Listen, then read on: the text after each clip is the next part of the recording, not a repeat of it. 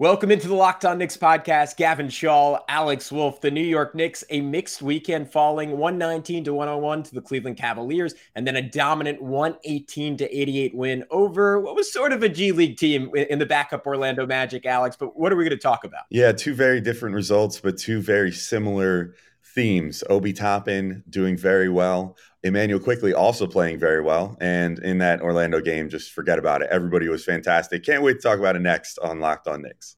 You are Locked On Knicks, your daily New York Knicks podcast. Part of the Locked On Podcast Network. Your team every day. And I think we see Willis coming out. There he comes right now.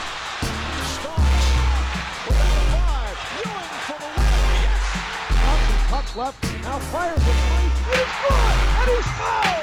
It's out, and he is Anthony for three. Bang! That one goes down. This is all rebound, back up off the glass. It's good. RJ Barrett becomes infectious. You are Locked On Knicks, your daily New York Knicks podcast. I want to thank you for making Locked On Knicks your first listen today and every day. We are now available on all platforms, including on YouTube. And today's episode is brought to you by BetOnline.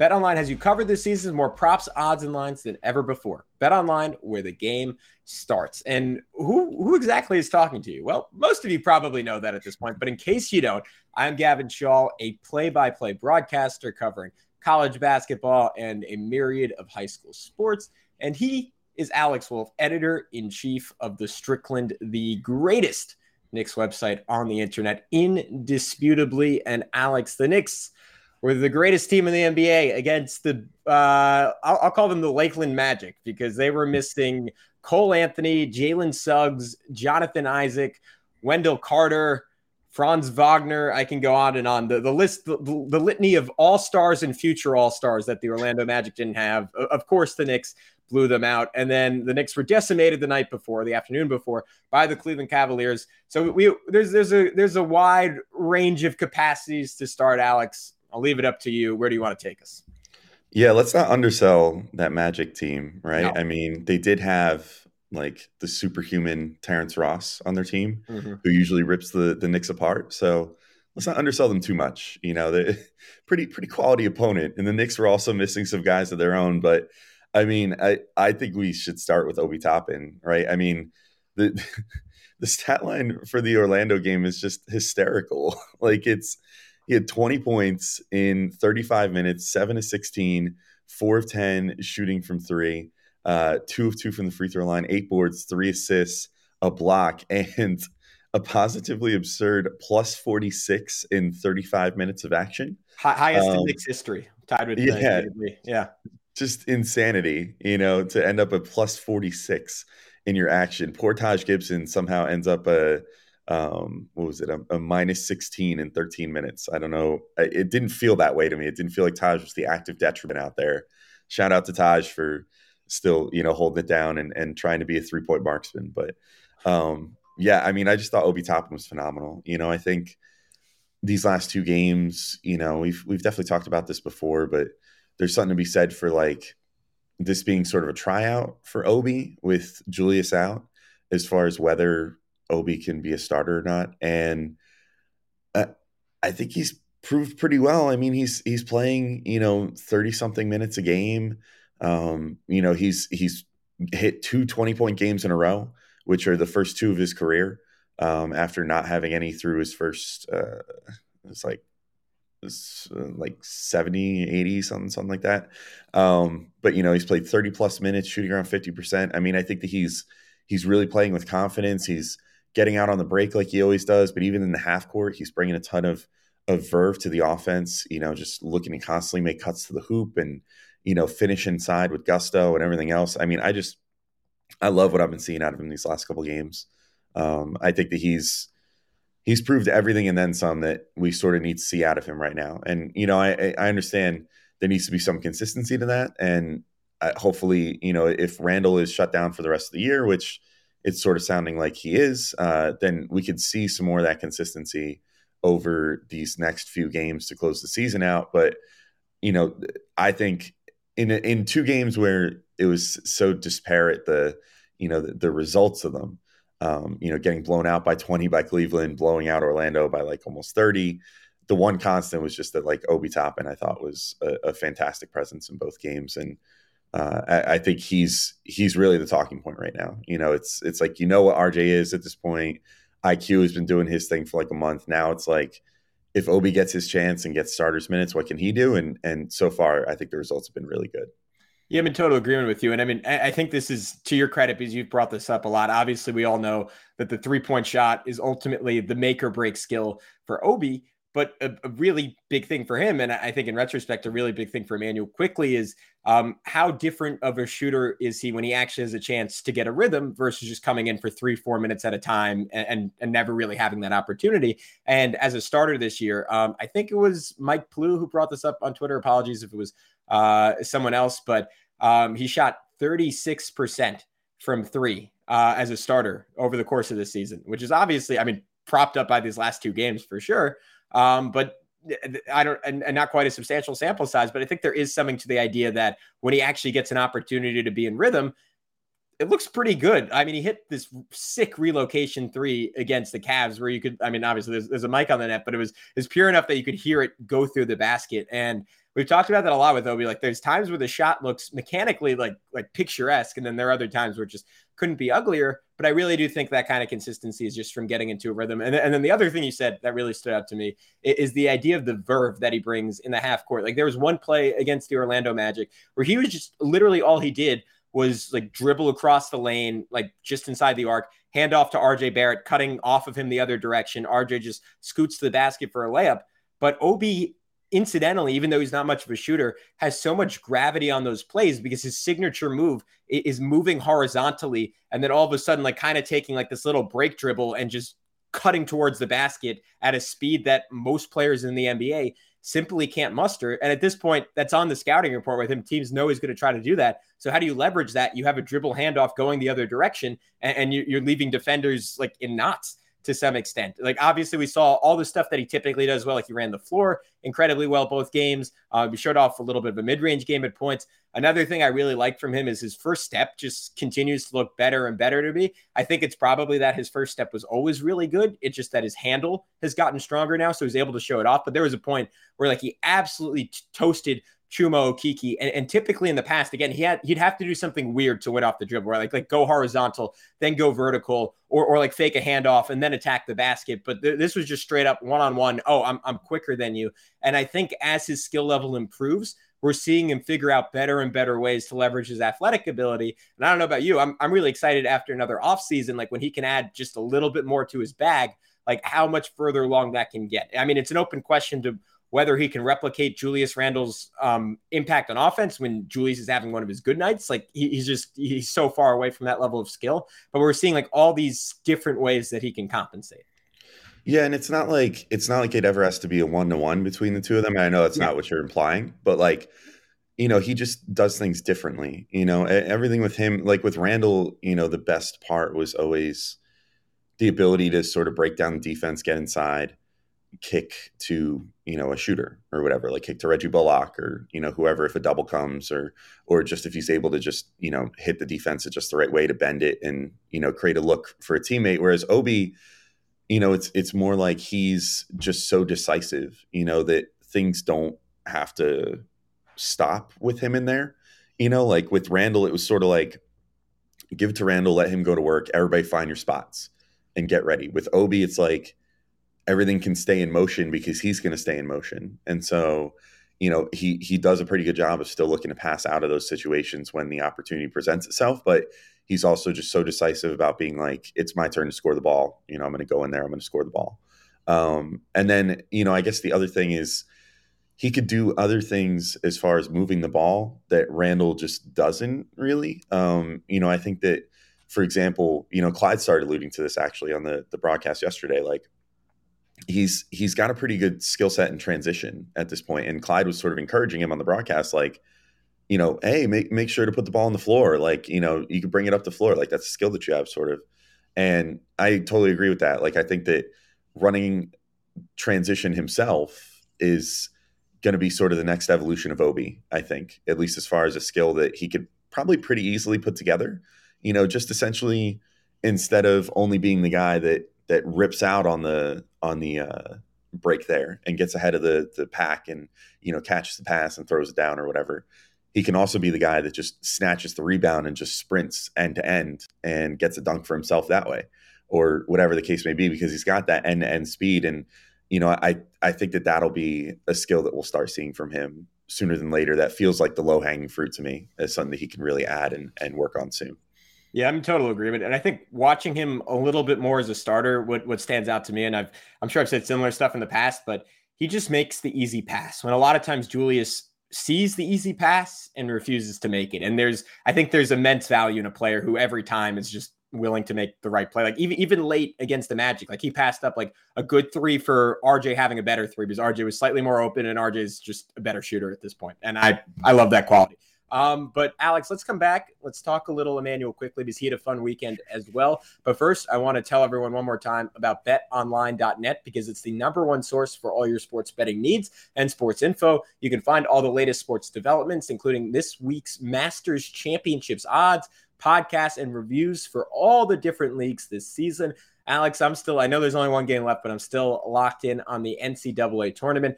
Kansas is a 4-point favorite over North Carolina. I think that game comes down to the health of Armando Bacot. But honestly, I don't think Kansas has really been challenged throughout the tournament while we've seen Carolina beat Baylor, beat Duke. I think Carolina is the more seasoned team. They kind of feel like a team of destiny to me. I don't know, maybe against the veteran Kansas squad with a little bit more depth, they get exposed. But I actually like North Carolina in the game, so I would put some money down. And you know what? I haven't guided you guys wrong yet on these BetOnline reads. So BetOnline is your continued source for all your sports wagering information, including live betting, esports, and scores.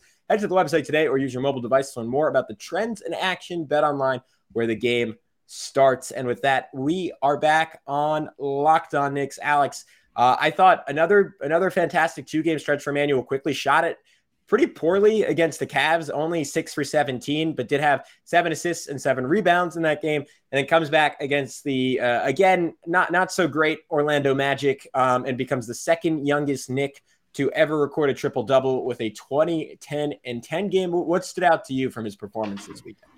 I mean, I think it was mostly the 10 assists more so than anything, right? Like the being able to bend the defense that way and, create the opportunities for his teammates. Like his scoring was really good, but I think we've been seeing that more often than not. To see him get a 10 assist game, I think is sort of a next step for him. Like that's not something that he's done that maybe once so far in his career, twice. I didn't hear a stat on that, honestly, because I wasn't listening super close to the commentary, but I know that's not something that he's done like super often, is hit double-digit assists.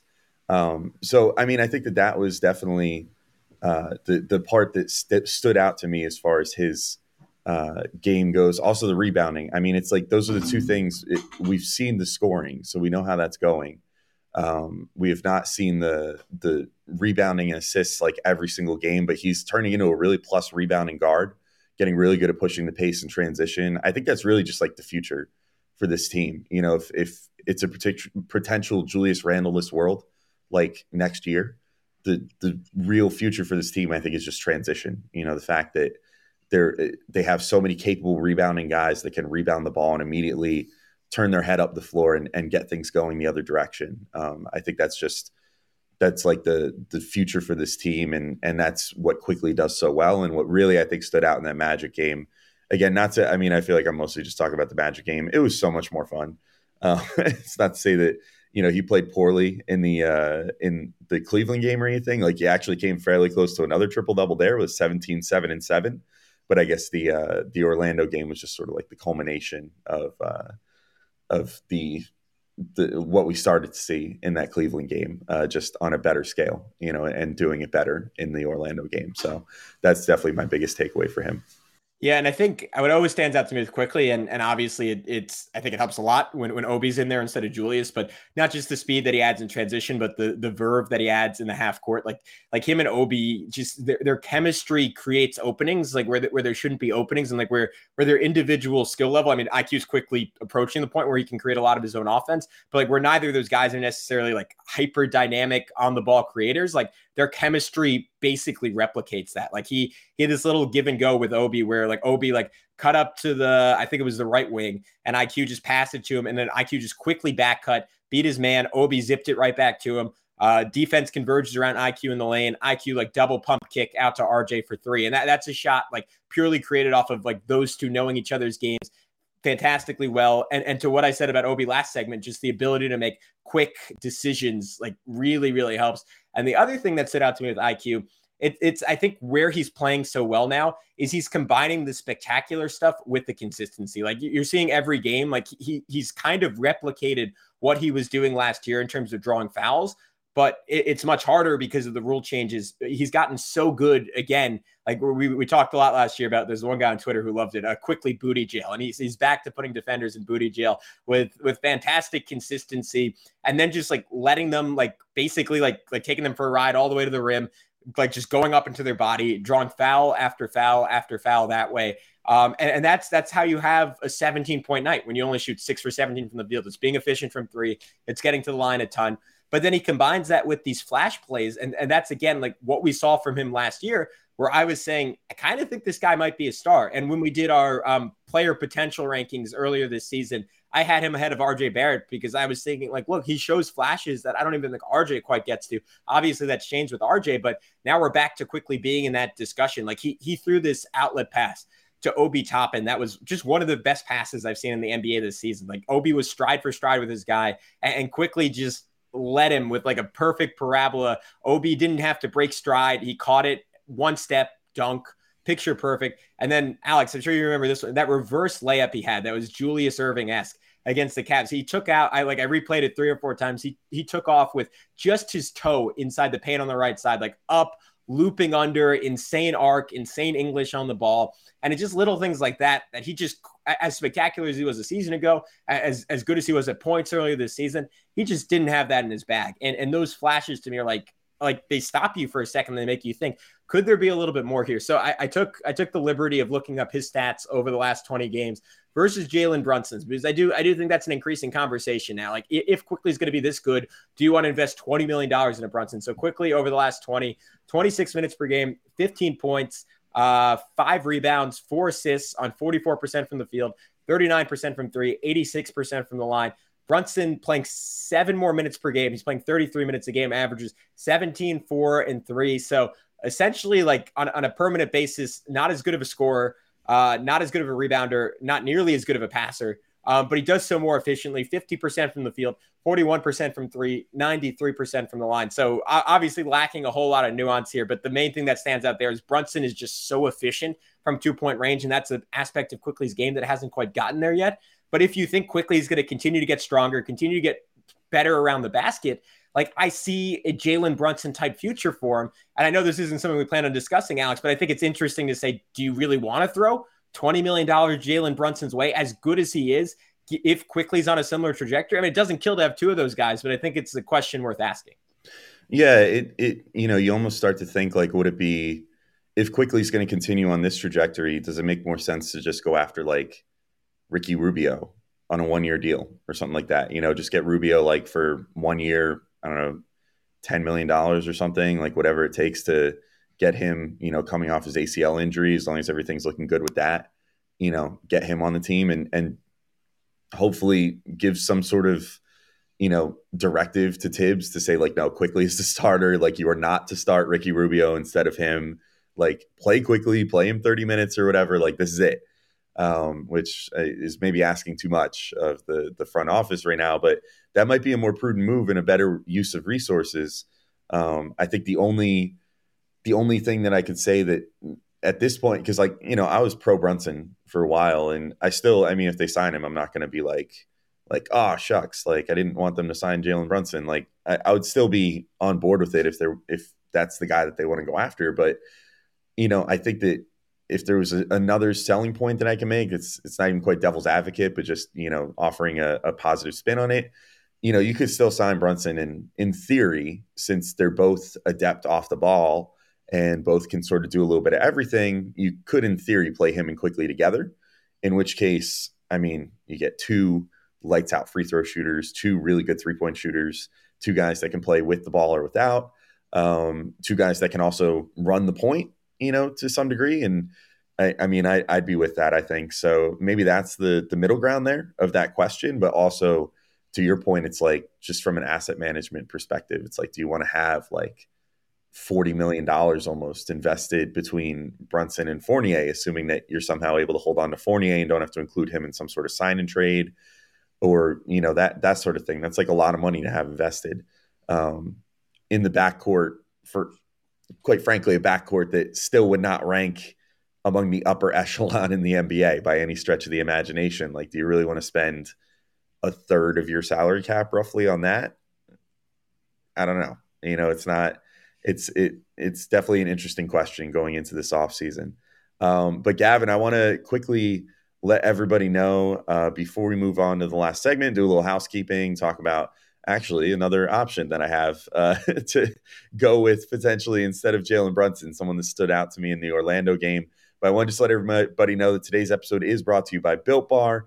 You guys know the drill. Built Bars are the best tasting protein bar on the planet. They look like a candy bar. When you bite into one, you think, crap, this is going to be a protein bar. And then you're like, oh, no, this tastes a lot like a candy bar also. And they're not going to load you up with tons of sugar and carbs and all that stuff, calories, things that you don't want to, fill your body with, particularly after a workout. They're just going to give you what you need while looking and tasting like a candy bar. It's like an oxymoron. Like, you can't quite wrap your brain around it when you're eating a Built Bar. And Built Puffs are definitely my favorite out of the lineup. They're like a protein-infused marshmallow covered in chocolate. They have so many good flavors like cinnamony churro, coconut marshmallow, banana cream pie. They're probably going to be your new favorite. They're definitely my new favorite. Reminds me a lot of eating like a Malamar or something like that. And on top of it, like I said, Built Bars, most of them contain just 130 calories, 4 grams of sugar, and 4 grams of net carbs, compared to a whopping 17 grams of protein. If you compare that to a candy bar that usually has 240 calories, 30 grams of sugar, and dozens of net carbs, in addition to fat, there's no competition. It's definitely the way to go. So go to Built.com and use promo code LOCKED15, and you can get 15% off your order. Again, use promo code LOCKED15 for 15% off at Built.com. All right, Gavin, so I alluded to it right before the Built break there. And there was a guy that I started thinking about in the Magic game, and I want to get your opinion on him before we move on and talk about the rest of the Knicks. But since the conversation came up, as far as, free agent point guards and stuff like that, and what we would prioritize, I was watching another guy who was on the Magic side, and I was thinking to myself, like, the Magic are in that sort of position where, like, the 4th pick might not be unreasonable for them to end up with. And if things go chalk in the draft, that would mean they would probably end up in Jaden Ivey range, and then have that decision to make of like, well, do we draft best player available with Ivey, despite having, drafted a number of guards in recent years? Or do we, go ahead and take a different player, maybe someone who's more of a forward or a wing or whatever, but potentially miss out on this really great prospect? And when I was thinking about it, I was like, well, if they do find themselves in that situation, which some things have to fall in place between now and then, I would really love the Knicks. And I mean, maybe the Knicks don't even need this, serendipitous thing to happen as far as them getting the 4th pick or whatever. But regardless of the situation, I would make a call on Markelle Fultz. Like, I think he signed for like $10 million with the Magic. It's really a pretty affordable contract. And I mean, they might be looking at that too and saying, no, he's on an affordable contract. But they do have Cole Anthony. They have Jalen Suggs. They have RJ Hampton. They have, a number of different guys on this team that they're investing time and energy into to grow at the guard spot. If they find that they're sort of just like, done with Fultz just because, not for any tangible reason, but more or less just like we're trying to free up room for the younger guys we have on the roster to continue growing, I would love to go after him. I think that he finally looks like fixed to me. You know what I mean? It's that's like almost kind of harsh to say, but like for a long time he was definitely broken before he showed up in Orlando, and then of course has the ACL tear last year. But this was the first game that I really got a good look at him. Like since he came back from injury, I've just been kind of stat watching him a little bit, but watching him play, I'm like, he's still got it. Like, and I think that he's still got some room to grow. Like, I could see a world where it would be pretty cool having, like, again, if we're talking about guys you could potentially play with Quickly for stretches, I think that Fultz and Quickly would make a really great combo together out there on the floor. And like, I really dig Markelle Fultz at this point, and I would not mind going after him if that's on the table. Yeah, I'm with you. I think the my only counter argument would just be that he's never shot more than 2.5 free throws per game for his career, and this is the first time he's ever shot over 30% from three, and he's doing so on less than one attempt per game. And I just think like to some extent you just need one of those things, right? You got to be able to hit from distance, or you got to be able to get to the line. But I was watching him too, like he just absolutely like bullied quickly on one play, just took him under the rim and finished over him. Like there's some good qualities there. Like this is a horrible name to invoke, but he almost seems like a souped up like Elfrid Payton to some extent to me, which I know won't really get anyone salivating in Knicks Nation. But to your point, I've loved him as a player. I got to watch him like in person like a couple of times in college. I was always super, like everyone else, super impressed with him. Like I think he's a guy that has a whole lot of game. It's just like can he gain enough of that confidence, and like coming off an ACL, especially like enough of that off the dribble verve to compensate for a shot that like at this point looks better, and his free throw shooting a year ago was good, but who knows where it ultimately ends up. Yeah, I guess we will see.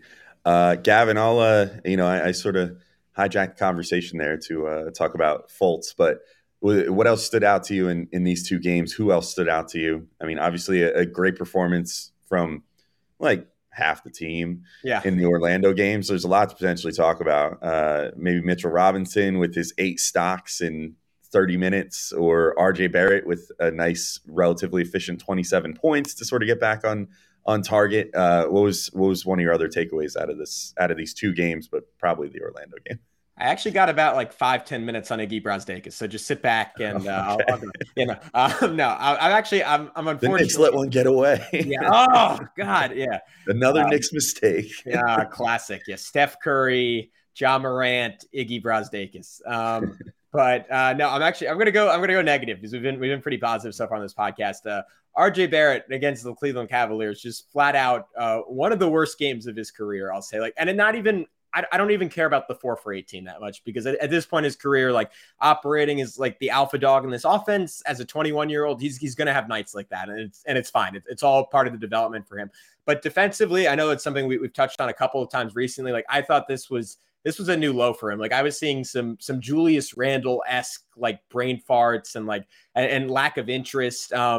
And a lot of it happened in the second quarter. Like, and that was where Cleveland started really separating this game before it ultimately turned into a bit of a blowout. But he pulled, there's no other word for it. He pulled a Randall. He watched his shot up from the corner and then started just jogging back on defense, gave up a dunk to Isaac Okoro. This has been a tendency I've seen from him all season. And again, it's hard to pin this on him because I don't know if this is what Tibbs wants out of his scheme or if it was just RJ making a mistake, but he way overhelped on Darius Garland and then gave up a Caris LeVert 3. Again, maybe someone was supposed to rotate over there. It's hard to tell. This other play was definitely his fault. He just didn't box out Lamar Stevens in the corner, completely fell asleep. Stevens just literally raced in and got just about the easiest putback layup I've ever seen in the NBA. And then had another play near the end of the second quarter where he got back cut by Caris LeVert that forced Evan Fournier to just scramble off of his man from across the court. LeVert just swung it over to Lamar Stevens, who was Fournier's man, for a wide open 3. Then a minute into the third quarter, and I was just tracking all this because I was like, all right, is he going to focus? Is he going to start paying attention? The answer was no, because Caris LeVert, again, back cut him for a dunk.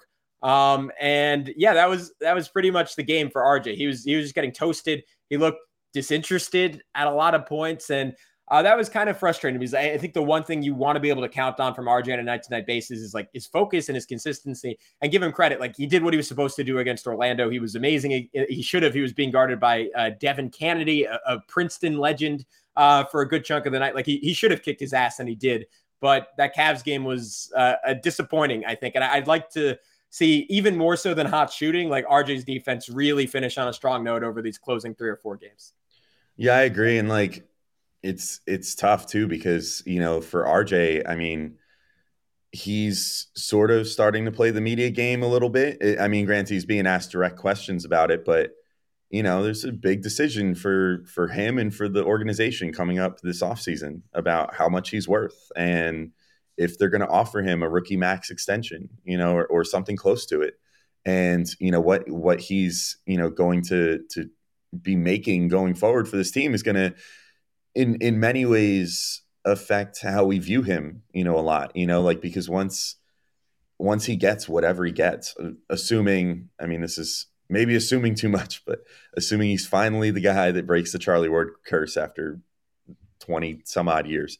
What he ends up making is gonna shape the lens that we view him through going forward. And like, if he thinks that he's a max player, these sort of things, like these sort of games, can't really happen. You know what I mean? Like, if he's going to be making, honestly, like if he gets his rookie max, and let's just assume for the sake of argument that the Knicks keep Julius Randle, RJ Barrett would become their highest paid player by like a decent margin, and then it ceases being, oh, you're the young guy, you could do no wrong because like it's awesome. You're on a contract that pays you like $8 million a year. Like, this is all found money, whatever. All of a sudden, then games like this start, being looked at with a more critical eye from us and others, and from the team itself, saying, hey, we gave you, I don't know, like not quite a third of our salary cap. Like, you're going to need to really, step things up here if you're going to be making that amount of money. And so he does need to start finding that consistency. And, it might just be late season doldrums, but I don't know. It was a little weird to see him sort of flop in that game, considering he seems to get really up for these games against the guys in his draft class. Like he got really up for the Memphis game, against John Morant, and was like taking the challenge of guarding John, all that stuff. And at times he was guarding Garland in this game too, but he just didn't seem to have that, that fire about him in this game. And, again, it might just be late in the season, there's nothing really to play for anymore, but I would like to see him hopefully being excited to play with his, more contemporary, his contemporaries, the younger guys on the team, and build something here. And instead, to see him come out with a game like that is disappointing. Totally. I mean, it's forgivable. Look, like it's more or less a one-time occurrence. I mean, his defense has been a little shaky for a little while now since he's been taking on more of an offensive role. Which we don't talk about a ton because the offense has been so consistent and awesome. But, a game like this where, he's not playing great on offense or defense really kind of underscores the, like, he's got to find a new consistency level going forward, I think, to really cement himself if he wants to be considered anything like a max player in the NBA. Trying to think who else. I'll bring it to Mitch, maybe to close the show even. Yeah. But like, I thought Mitch had a great game in the Orlando game. Granted, we've brought it up like 5 times, not the highest level of competition, but I mean, he was just like a world eater. He was like Galactus out there, just destroying Orlando all game. I mean, it was just, especially in the first quarter, I think he had 3 blocks in like the first like 5 minutes.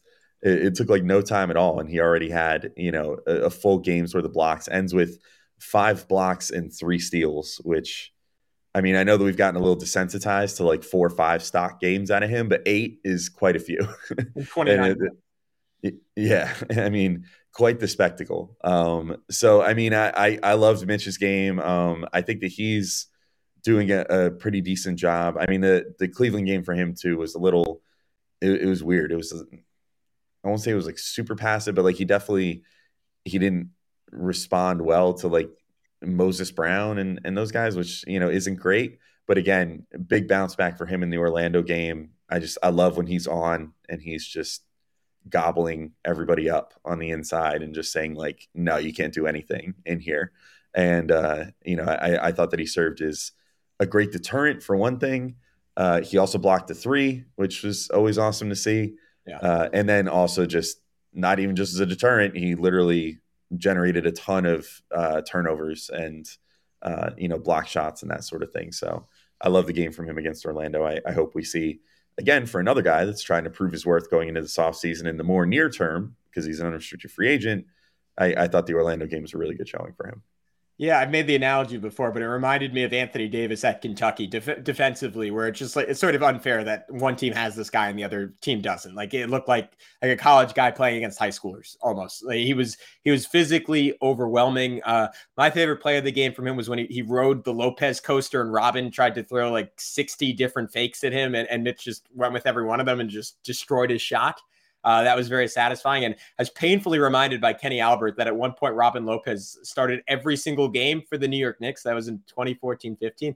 So anytime you think things are bad, that happened. And that's not even, Robin was like a nice player, but there was just no direction on that team. But I digress. Awesome game for Mitchell Robinson. My final note on this one, I wanted to quickly shout out Evan Fournier. He continues to just throw these great passes in pick and roll, like one to Mitch, where he slipped it between two different defenders and hit Mitch running to the rim, and Mitch just jammed it with Lopez kind of giving him an elbow to the ribs. And it's just a reminder, the Knicks have one of the best pick and roll threats in the NBA. And a lot of times it doesn't look like it because they just haven't had guys all season capable of getting him the basketball. There was that stat circulating about how Donovan Mitchell only passes the ball 2 times a game to Rudy Gobert, and someone threw out there Julius Randle passes to Mitchell Robinson even less. It was like 1.5 times per game or something, which tracks. I was almost surprised it was even that high, but shout out to Evan Fournier, consistently looking for his bigs and an underrated passer, even though he didn't have a great night scoring the ball either of these 2 games. And shout out to Deuce McBride, who hit some really tough shots down the stretch against the Orlando Magic. I wish Tibbs maybe would have played him for 30 minutes instead of Alec Burks for 30 minutes against the team that the Knicks could have walked into a victory against. But you know what, Alex, it wouldn't be a Locked On Knicks podcast if I didn't get into Tibbs shots. So that's it. That's my closing note. And yeah, good win. Just make sure you're qualified to get those Tibbs shots off, buddy. You know. I did only watch the game once, so my bad. Go back and watch the game 2 more times, and then get back to me on if you're allowed to, say something like that. I come in wide-eyed. Alec Burks, pretty good, not bad. Yeah. You got your hair all my fault. Anyway, I don't have too much more to add either. An interesting weekend of games, to say the least. So. Thank you all for listening to Locked On Knicks. We'll be back with some more episodes this week, including our second part with CP coming out tomorrow. So if you enjoyed that first episode over the weekend, be sure to keep your ears out. We'll have our second part with CP discussing some potential Julius Randle trades coming out tomorrow. But until next time, thank you all for listening. We will talk to you all soon. Peace out.